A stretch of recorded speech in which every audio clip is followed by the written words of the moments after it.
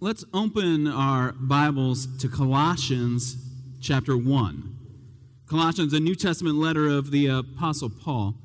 And last week, our missionary, Matt, turned us to the very beginning of Colossians 1, describing for us the thanksgiving we are meant to display because of the spread of the gospel around the world. The gospel has gone near and far, and so we need to give praise to God. And in this Advent season, we're going to continue in Colossians chapter 1, looking at the reconciliation that comes through the gospel, the forgiveness that is ours in Jesus Christ, considering Christmas through the lens of Colossians 1. We're borrowing a phrase from the Christmas carol. Hark the herald angels sing glory to the newborn King, peace on earth and mercy mild, God and sinners reconciled. I mean, this is a season in the year in which you hear deep theology from your car radio while you walk through the mall. God has reconciled himself to sinners through Jesus Christ. This is good news for us today. Listen as I read in Colossians 1. I'm going to read verses 9 through 14. Colossians chapter 1, beginning at verse 9. For this reason, since the day we heard about you, we have not stopped praying for you and asking God to fill you with the knowledge of his will through all spiritual wisdom and understanding. And we pray this in order that you may live a life worthy of the Lord and may please him in every way, bearing fruit in every good work, growing in the knowledge of God, being strengthened with all power according to his glorious might, so that you may have great endurance and patience, and joyfully giving thanks to the Father, who has qualified you to share in the inheritance of the saints in the kingdom of light. For he has rescued us from the dominion of darkness and brought us into the kingdom of the Son he loves, in whom we have redemption, the forgiveness of sins. This is good news announced to us. I'm going to ask you to bow your heads. I'm going to pray. So we give thanks to God for his word, and we ask him to change us as we listen to it applied to our lives. Father in heaven, we give you praise in the name of Jesus Christ, thanking you for the reminder of forgiveness that we have in this Christmas season. Lord, we thank you that through the busyness, the chaos, the family gatherings, the shopping, Lord, that we have this good news. That you have rescued us from our sins. You have brought us into the kingdom of Jesus Christ, your Son, the one whom you love. And so, Father in heaven, I pray that today, if we're here just investigating the claims of Christianity because of the season, Lord, that you would work in the hearts of those who listen, that you would grant them an inheritance in your kingdom of light, that you would give them your strength, your power, your might, that you would transform them. Lord, do that work in our hearts as we, Lord, are resistant to the hope of the gospel. Lord, we ask that you would work in our midst. We pray tonight for the Christmas concert as we sing and hear the songs of the angels. That as the friends, the neighbors, the classmates, the teammates, the family members that we've invited tonight would join us. Lord, even those that will get a last-minute invitation from us today, that they would come out. Even if merely for the nostalgia of the season, but Lord, that tonight, in the words of your gospel, you would transform our hearts. That you would transform this community. That we would see neighbors bow the knee before Jesus, the Savior and Lord. Father, do that work in our hearts now. Lord, we pray that you would give us the strength to endure through pain and persecution, through suffering in this life. For Lord, this season is, yes, a season of light, but we are reminded of the darkness, of the brokenness of relationships, of the sorrow and sadness around us. And so, Lord, as a congregation, we join in praying this morning for one of our elders, Chuck Hartzell. Lord, as he today is in the hospital, Lord, we pray for his recovery. We pray for a clear diagnosis from staff, from technicians, from doctors and nurses who provide care. Lord, we pray for gospel hope to be given to his wife, Peg, to his family as they gather with him. Lord, we pray for his recovery that we might see him continue in his gospel ministry in our midst. But Lord, we pray for his endurance and perseverance. Lord, that you would grant him the comfort of knowing that he belongs to you. Lord, give us that peace and comfort today in this Christmas season. We come praying in the name of Jesus Christ, the Son whom you love, our Savior. Amen.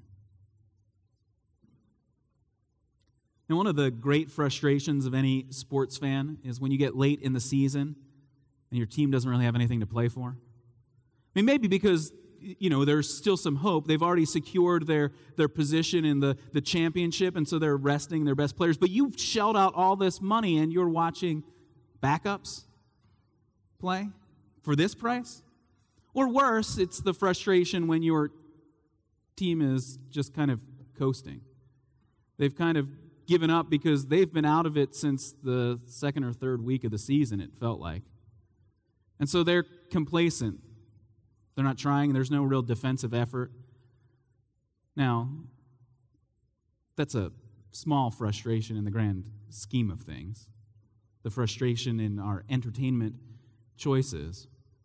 But there's a danger in the Christian life, I think, where we can kind of do the same. We can get complacent. We can take that same approach. When we hear the good news of the reconciling work of what God has done for us, we think, oh, then I guess I'm good. Right? Like if the end is already secured, if I'm already there in the championship, why take any risks between now and then? I can spiritually just sit back and put up my feet. But our lack of spiritual effort is a presumption upon the grace of God. We might think I've already received God's grace, and so we become complacent and self-satisfied. We begin to spiritually coast. The outcome is secure, so we're fine. But this is a radical misunderstanding of God's grace. God's grace secures the sinner. You are given the gift of eternal life when you come to God by faith. It is guaranteed. But that shouldn't cause you to sit back and coast. Colossians 1 is going to make the clear argument. Paul's fervent prayer for the Colossian believers is that when you know your salvation is secure, you are motivated to move forward. You are motivated to live a life worthy of the Lord. See, Colossians 1 affirms for us the greatness of God's grace. God is the one who fills us with knowledge of his plan of salvation. God is the one whose strength works in us. God is the one who has rescued us from the dominion of darkness. And now we are meant to live in a manner worthy of the Lord, pleasing him in every way. But maybe coasting through life isn't your problem. Maybe yours is the exact opposite. You're somebody who feels like you're running ragged. You're still trying to secure the outcome. You're still trying to get yourself in. Maybe there's still hope if you can just work a little bit harder today. Maybe you're spiritually giving so much effort because you think it's all up to you. Maybe you think, maybe I could deserve salvation. I could make myself savable if I could just clean this up a little bit. Colossians 1 challenges our self-sufficiency. When we think we have it all together, Colossians 1 challenges our self-satisfaction. When we just sit back and coast, I must be good. On this first Sunday of Advent, Colossians 1 helps us see the purpose and significance of the arrival of Jesus, our Lord. Now, I'm only going to preach from one sentence this morning. The problem is that one sentence is all of the verses that I read to you. In the original Greek, Paul just keeps going. Now, thankfully, our translators, so that we as English readers whose minds don't work that way, maybe if you were a German reader, you'd be fine, because they just stack sentences and phrases upon themselves like it works in Greek. But in English, we need it broken up so that we can see what's happening. And so really all I'm going to do is we're going to take this one thought, this one idea. And I love the way that the Apostle Paul, once he gets started on an idea, I mean, it's actually as if the Greek language really works well for him because he can just keep going. He doesn't have to stop and breathe. He can just let the excitement of what he is talking about continue to build. This prayer for the Colossians, this reminder of what he is praying for them, just continues to build. And so we'll just look at it really in the way that the English translators have broken this one long sentence into three different sentences. We're going to look first at Paul's prayer that the Colossians would have knowledge of God's will. That's verse 9. Verses 10 through 12 then, that Paul prays that they would live lives worthy of the Lord. And that's rooted in verses 13 and 14, God's provision of rescue. So we're just going to walk through the passage today of the knowledge we have of God, the response that's required from us, and the rescue that we are given. First, look back at verse 9. Paul says, for this reason. Now, you actually then have to remember all the way back to last week, or just look a couple of verses up. What reason? Because of the thanksgiving that we give to God, because of the work of the gospel spreading around the world. Because the gospel is such good news, for this reason, I, Paul, pray for you. Since the day we heard about you. Because this is a church that the Apostle Paul has not visited. This is, if you trace out his missionary journeys, Colossae is not on the itinerary. It's probable then that while he was in Ephesus, some miles away, that Epaphras, who is mentioned here we read his name last week when Matt was here in verse 7, that Epaphras came to Ephesus, heard the gospel, and then he went and planted the church in Colossae. And so Paul has never been there. He's never met these Christians face to face, but since the day we heard about you, we have not stopped praying for you. And what is the prayer in verse 9? He is asking God to fill the believers with the knowledge of God's will through all spiritual wisdom and understanding. All right, now when I first read that sentence, when I think about God's will, I read that in a very personal and honestly somewhat selfish kind of way. When I think about God's will for my life, I think about, well, what's next? What decision do I have right in front of me? When Paul, though, and that's maybe the way that we would use it most frequently in English, but when Paul speaks about God's will, he's not saying about God's will for your individual life, God's will for what job you should take or who you should date or what city you should live in. It's not God's individual will. When Paul speaks about God's will, he means God's cosmic plan of rescue from the beginning of creation, spanning all the way to God's return, Jesus' return, and God's fixing of everything. When he speaks of God's will, he's speaking of this great announcement of good news. This announcement that Jesus, the Jewish Messiah, has arrived to bring rescue to the whole world. Even people in Colossae, Gentile pagans, are invited to receive the gift that is given to them. And so Paul's prayer for God's will, yes, God's grand cosmic will impact the individual decisions we make, but he's not starting with us individually. He's starting with the good news of the gospel that's announced to us. A plan made by God, a plan that includes even the Gentiles in the salvation that's offered. And this would be a contrast to the way many of the religious systems, particularly in the ancient world, in a city like Colossae, would have functioned, where it was basically an infomercial that said, if you will send in your 1995 today, I will grant you the secret knowledge that you need of God's will.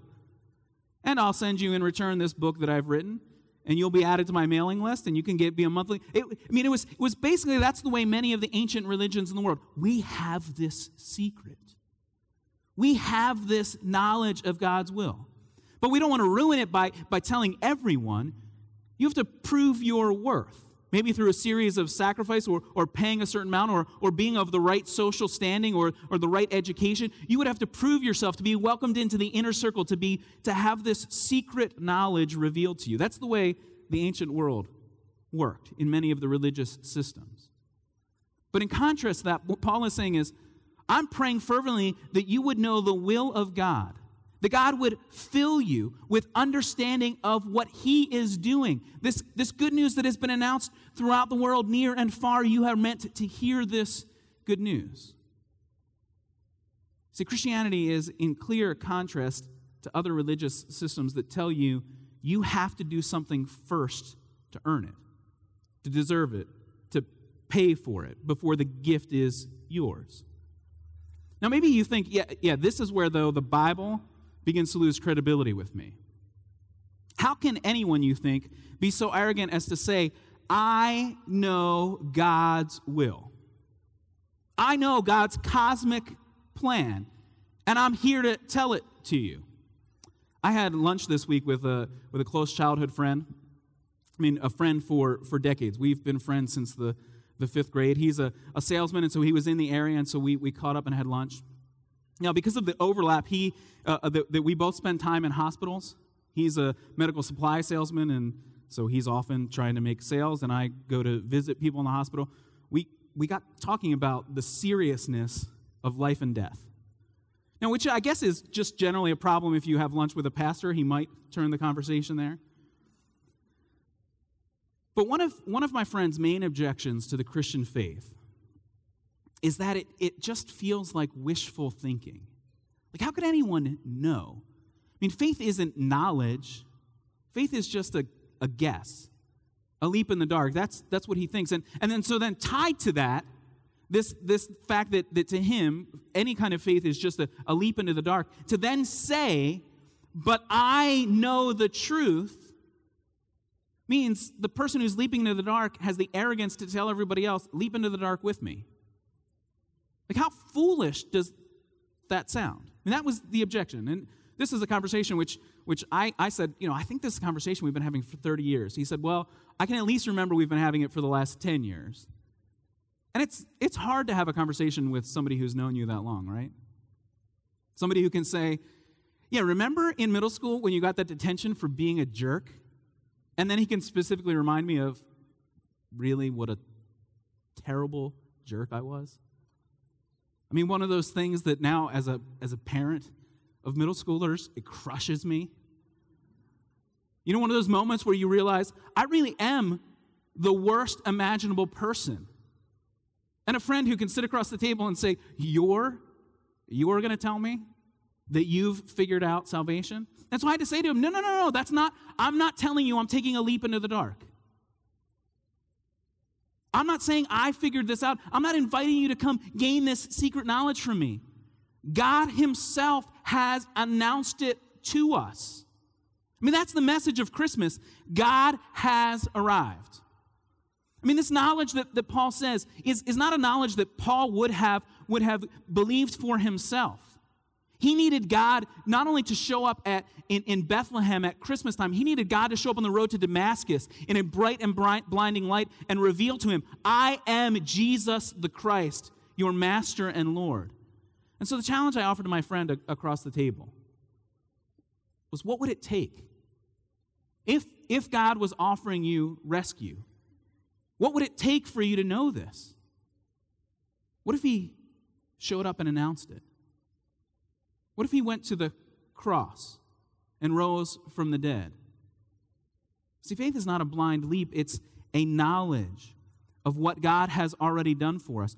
And so Paul's prayer is that we would be filled with this knowledge, with spiritual understanding, with spiritual wisdom.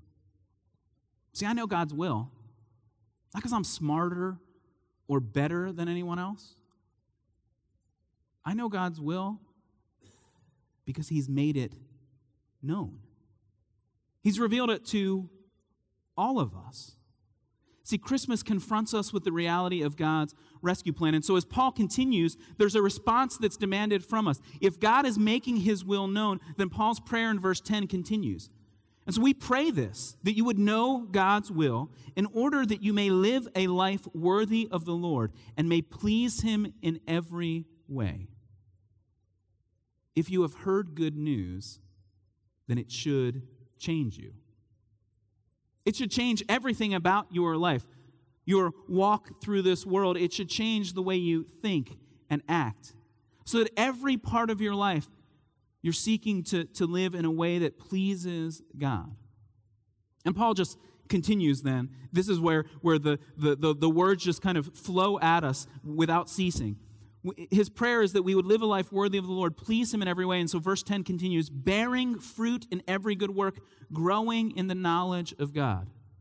This language of bearing fruit, of growth, is the language which echoes back to the beginning of creation, where God wants us to grow, to be fruitful, to multiply. He wants that in our individual lives. He wants that in the church. He wants that in the mission of the church as it spreads around the world, that you and I are growing in good works. Not good works so that we can say, hey, God, look, I've cleaned myself up. Will you rescue me now? No, that's not the order of events. It's, God, you have rescued me. You have transformed me.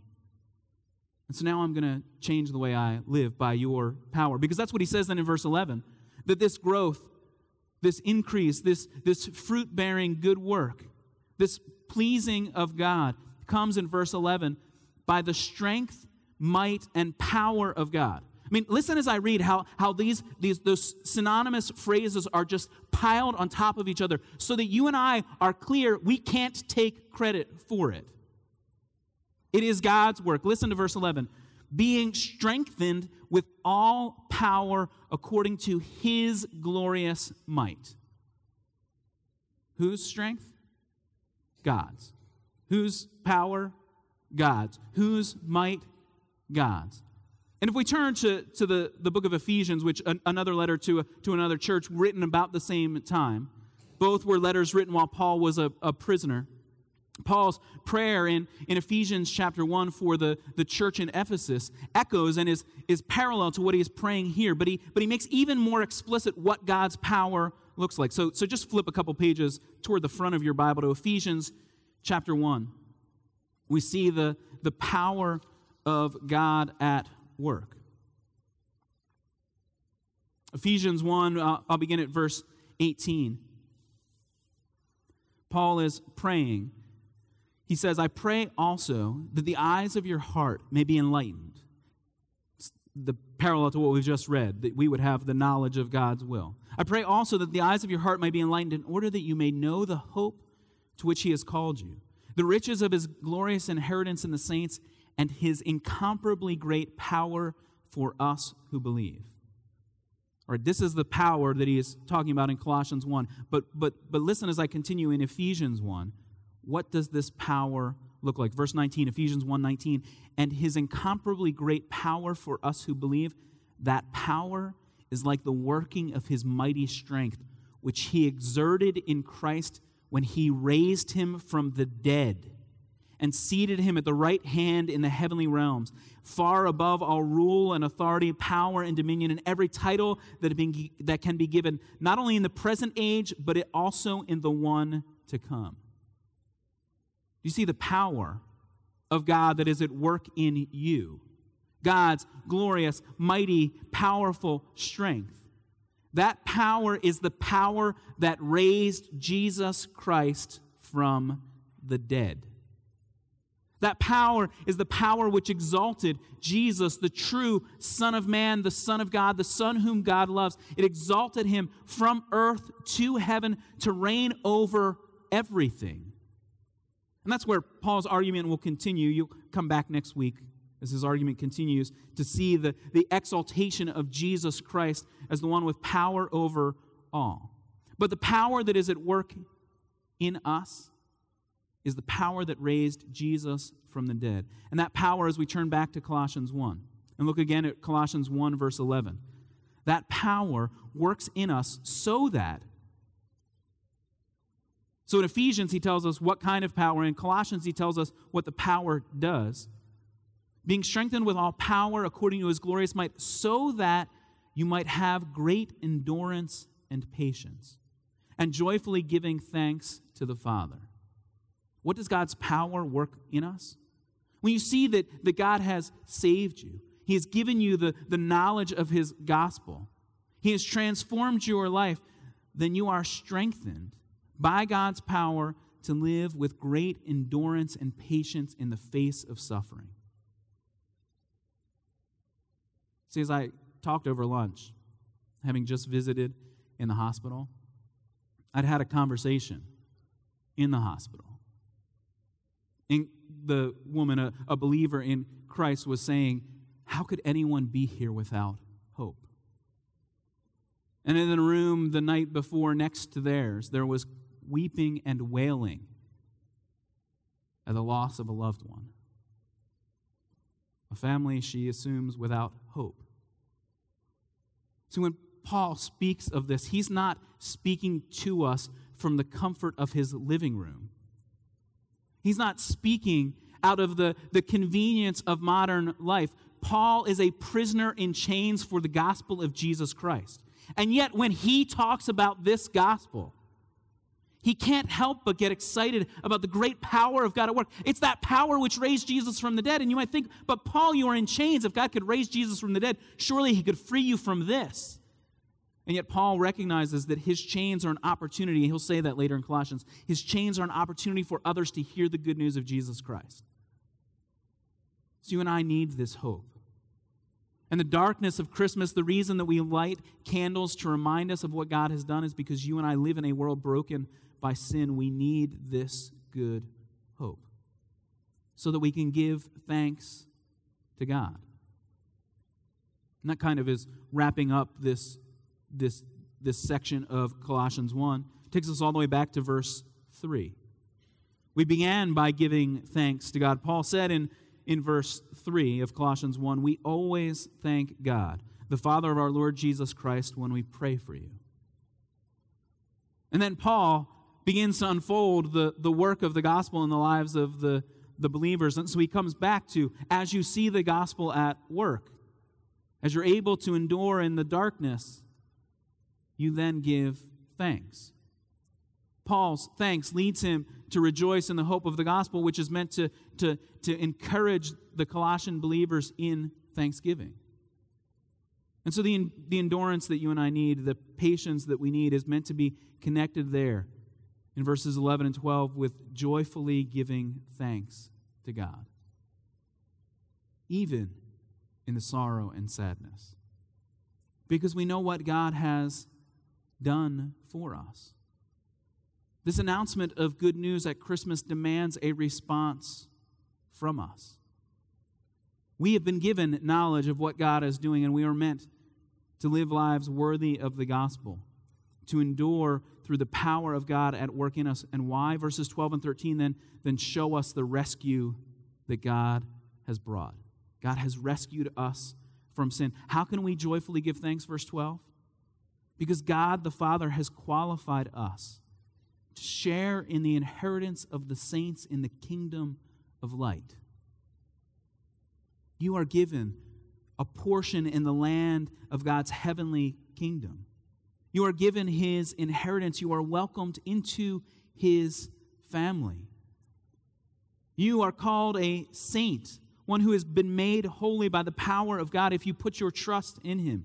You have an inheritance in God's kingdom of light. And then Paul is explicit then in verses 13 and 14. Why can you and I have hope? What is the knowledge that we are meant to hold on to give us hope in the midst of endurance? It's the fact that God, in verse 13, has rescued us. We give thanks. We endure. We live lives worthy of the calling. Verse 13, for God has rescued us. This is the good news of Christmas. It's not the nostalgia of gifts and giving and cookies. Those are joyous celebrations, reminders that are meant to point us back, to gather us as families, to force us to consider what God has done for us. The good news of Christmas is that God has rescued us from the dominion of darkness and brought us into the kingdom of the Son He loves, in whom we have redemption, the forgiveness of sins. The contrast between light and dark is clear. The kingdom of the Son He loves is the kingdom of light. God has pulled us out of the kingdom, the dominion of darkness, and brought us into light. We were once blinded without hope, without knowledge of the gospel, and now God has given us this knowledge and hope. He has rescued us through His Son. God gives us an inheritance. We belong to Him. We belong to Him forever. An inheritance that gives us hope that the coming kingdom of God belongs to us now. We are part of God's kingdom. God rescues us from our sins. Verse 14 then says, in Christ, in Jesus, the Son God loves, in Him we have redemption. We have been bought with a price. We have been freed from our slavery to sin. We are no longer under the power or the dominion of darkness. We have been freed. And how does Christ do this? He does it because we have been reconciled to God through Christ's death. That's what we'll see in verse 22, or if we jump to chapter 2, verse 15. That Jesus Christ disarms the powers and authorities. Jesus makes a public spectacle of the powers and authorities, the dominion of darkness, triumphing over them by the cross. See, the hope of Christmas is only meaningful to us when we see the purpose for which Jesus came, to buy us out of sin, to buy us out of the dominion of darkness, to welcome us into His kingdom. This is the forgiveness of sins, which, yes, then where we started. If you have the certain hope that you belong to God, that you have been redeemed, that you have been forgiven, what should that do? Should it cause you to sit back and do nothing? Like, I'm good. No. But it should force you to ask that question. Paul actually expects, if you begin to understand how free grace is, how great grace is, I mean, in Romans 6, he actually expects that people will ask this question, wait, if grace is that free, I don't have to do anything? No. There is nothing expected of you. Your rescue is not dependent upon who you are. It's not dependent upon how much money you have. It's not dependent upon how many degrees you have. And it's dependent upon how good you think you are. You have been rescued. You were under the dominion of darkness. There was nothing good in you. You had no hope in yourself. And once you see the grandness of this grace, once you can, with the Apostle Paul, begin to explore the way God's power is at work in you, that God is the one who has given you knowledge of this gospel, then you realize, if this news is that good, I need to live a life that reflects the goodness of this gospel. God has freed me from the power of sin. I don't have to sin any longer. I can choose to live for Him. When you see the good news of this gospel, the light being brought into a dark world, then you say, wait, I have light to take to people who are lost in darkness? I have to share this good news. And here's the beauty of the Christmas season. You have all kinds of opportunities to talk about Jesus. I mean, that's one of the great things about living in a country with a residual memory of the gospel. Even if your coworker doesn't believe it, when you're listening to the easy listening station and it talks about the reconciling work of God, the radio brought it up. When you gather with family and friends to give gifts, you can share the gift that you have been given. When you see a neighbor or coworker, maybe there's somebody you can still call today. Stop by their house, grab an invitation, bring them back with you tonight to the concert. Somebody who might simply, for nostalgic reasons, be willing to join you. Or somebody who just sees the beauty of music and recognizes that some of the greatest music ever written was written around Christmas. You have light. You are in the kingdom of light, but yet your neighbors and friends are trapped in the dominion of darkness. God rescues and redeems. It's the promise that God made to His people in freeing them from slavery. God says, I will redeem you. I will be your God. I will give you an inheritance with me forever. And so we hear the angelic announcement of forgiveness and redemption. God and sinners reconciled. This kingdom of light gives us hope in the darkness. In the darkest days of the 20th century, as the shadow of evil fell across Europe, the evil of the Holocaust, the courage of one woman was the difference between life and death for a few Jewish families from her little Ukrainian village. So a news story captures the horror of the situation and points us to the urgent action taken by Esther Sturmer. As the other Jews living in her village were rounded up and sent off to camps where most of them would die, Esther flees with her 6 children underground. She flees from the city into the caves out in the fields, these giant sinkholes. She takes along with her several other families into these caves, 38 men, women, and children, into darkness. An underground lake provides water. At night, one of the men from each family sneak out to forage for food under the cover of darkness. For 1 year and 146 days, they lived in darkness. Now, it's a world record. No one's ever lived in a cave that long. In total darkness. Only a few of the men ever coming out of the cave at all. The health effects are serious. It's a struggle for survival, and they need rescue. You see, trapped in the darkness, they have no power over the war that takes place above them. They don't even know the sounds of the shelling. Which army is bombing us now? And finally, in April of 1944, their village is liberated. A foreign army has defeated the evil of the Nazis. Finally, Esther Sturmer and her family, 38 survivors, including 4 other families, step from darkness into light. Your rescue is even more grand. The darkness in which you were trapped was even deeper. The evil which overwhelmed you was not merely above you and outside you, but within you. This is the rescue that Jesus Christ offers, pulling you from darkness to light.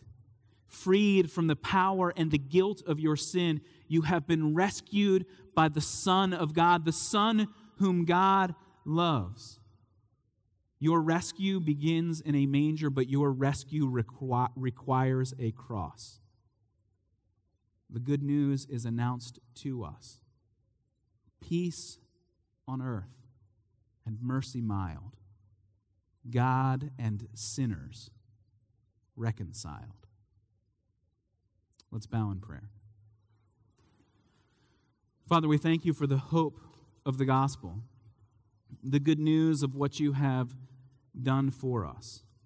Lord, I pray that this good news would transform us, that the power which raised Jesus Christ from the dead would be the power which brings change to our hearts, that we would turn from sin, that we would see the redemption that is offered to us, that we would respond by faith. Lord, for those who know this good news, that you would make us willing, obedient to share the gospel. Father in heaven, we come praying in the name of Jesus Christ, praying for those who sit and listen today, who don't have a knowledge of Jesus Christ as the rescuer, for those still trapped in the dominion of darkness. We pray even now, as the service concludes, as we pray and we sing, that you would give faith to those who sit here today. Lord, make us lights, those that shine light into darkness, members of your kingdom of light. Lord, make us bold in our witness for Jesus this week, even today. Lord, we pray in Jesus' name. Amen.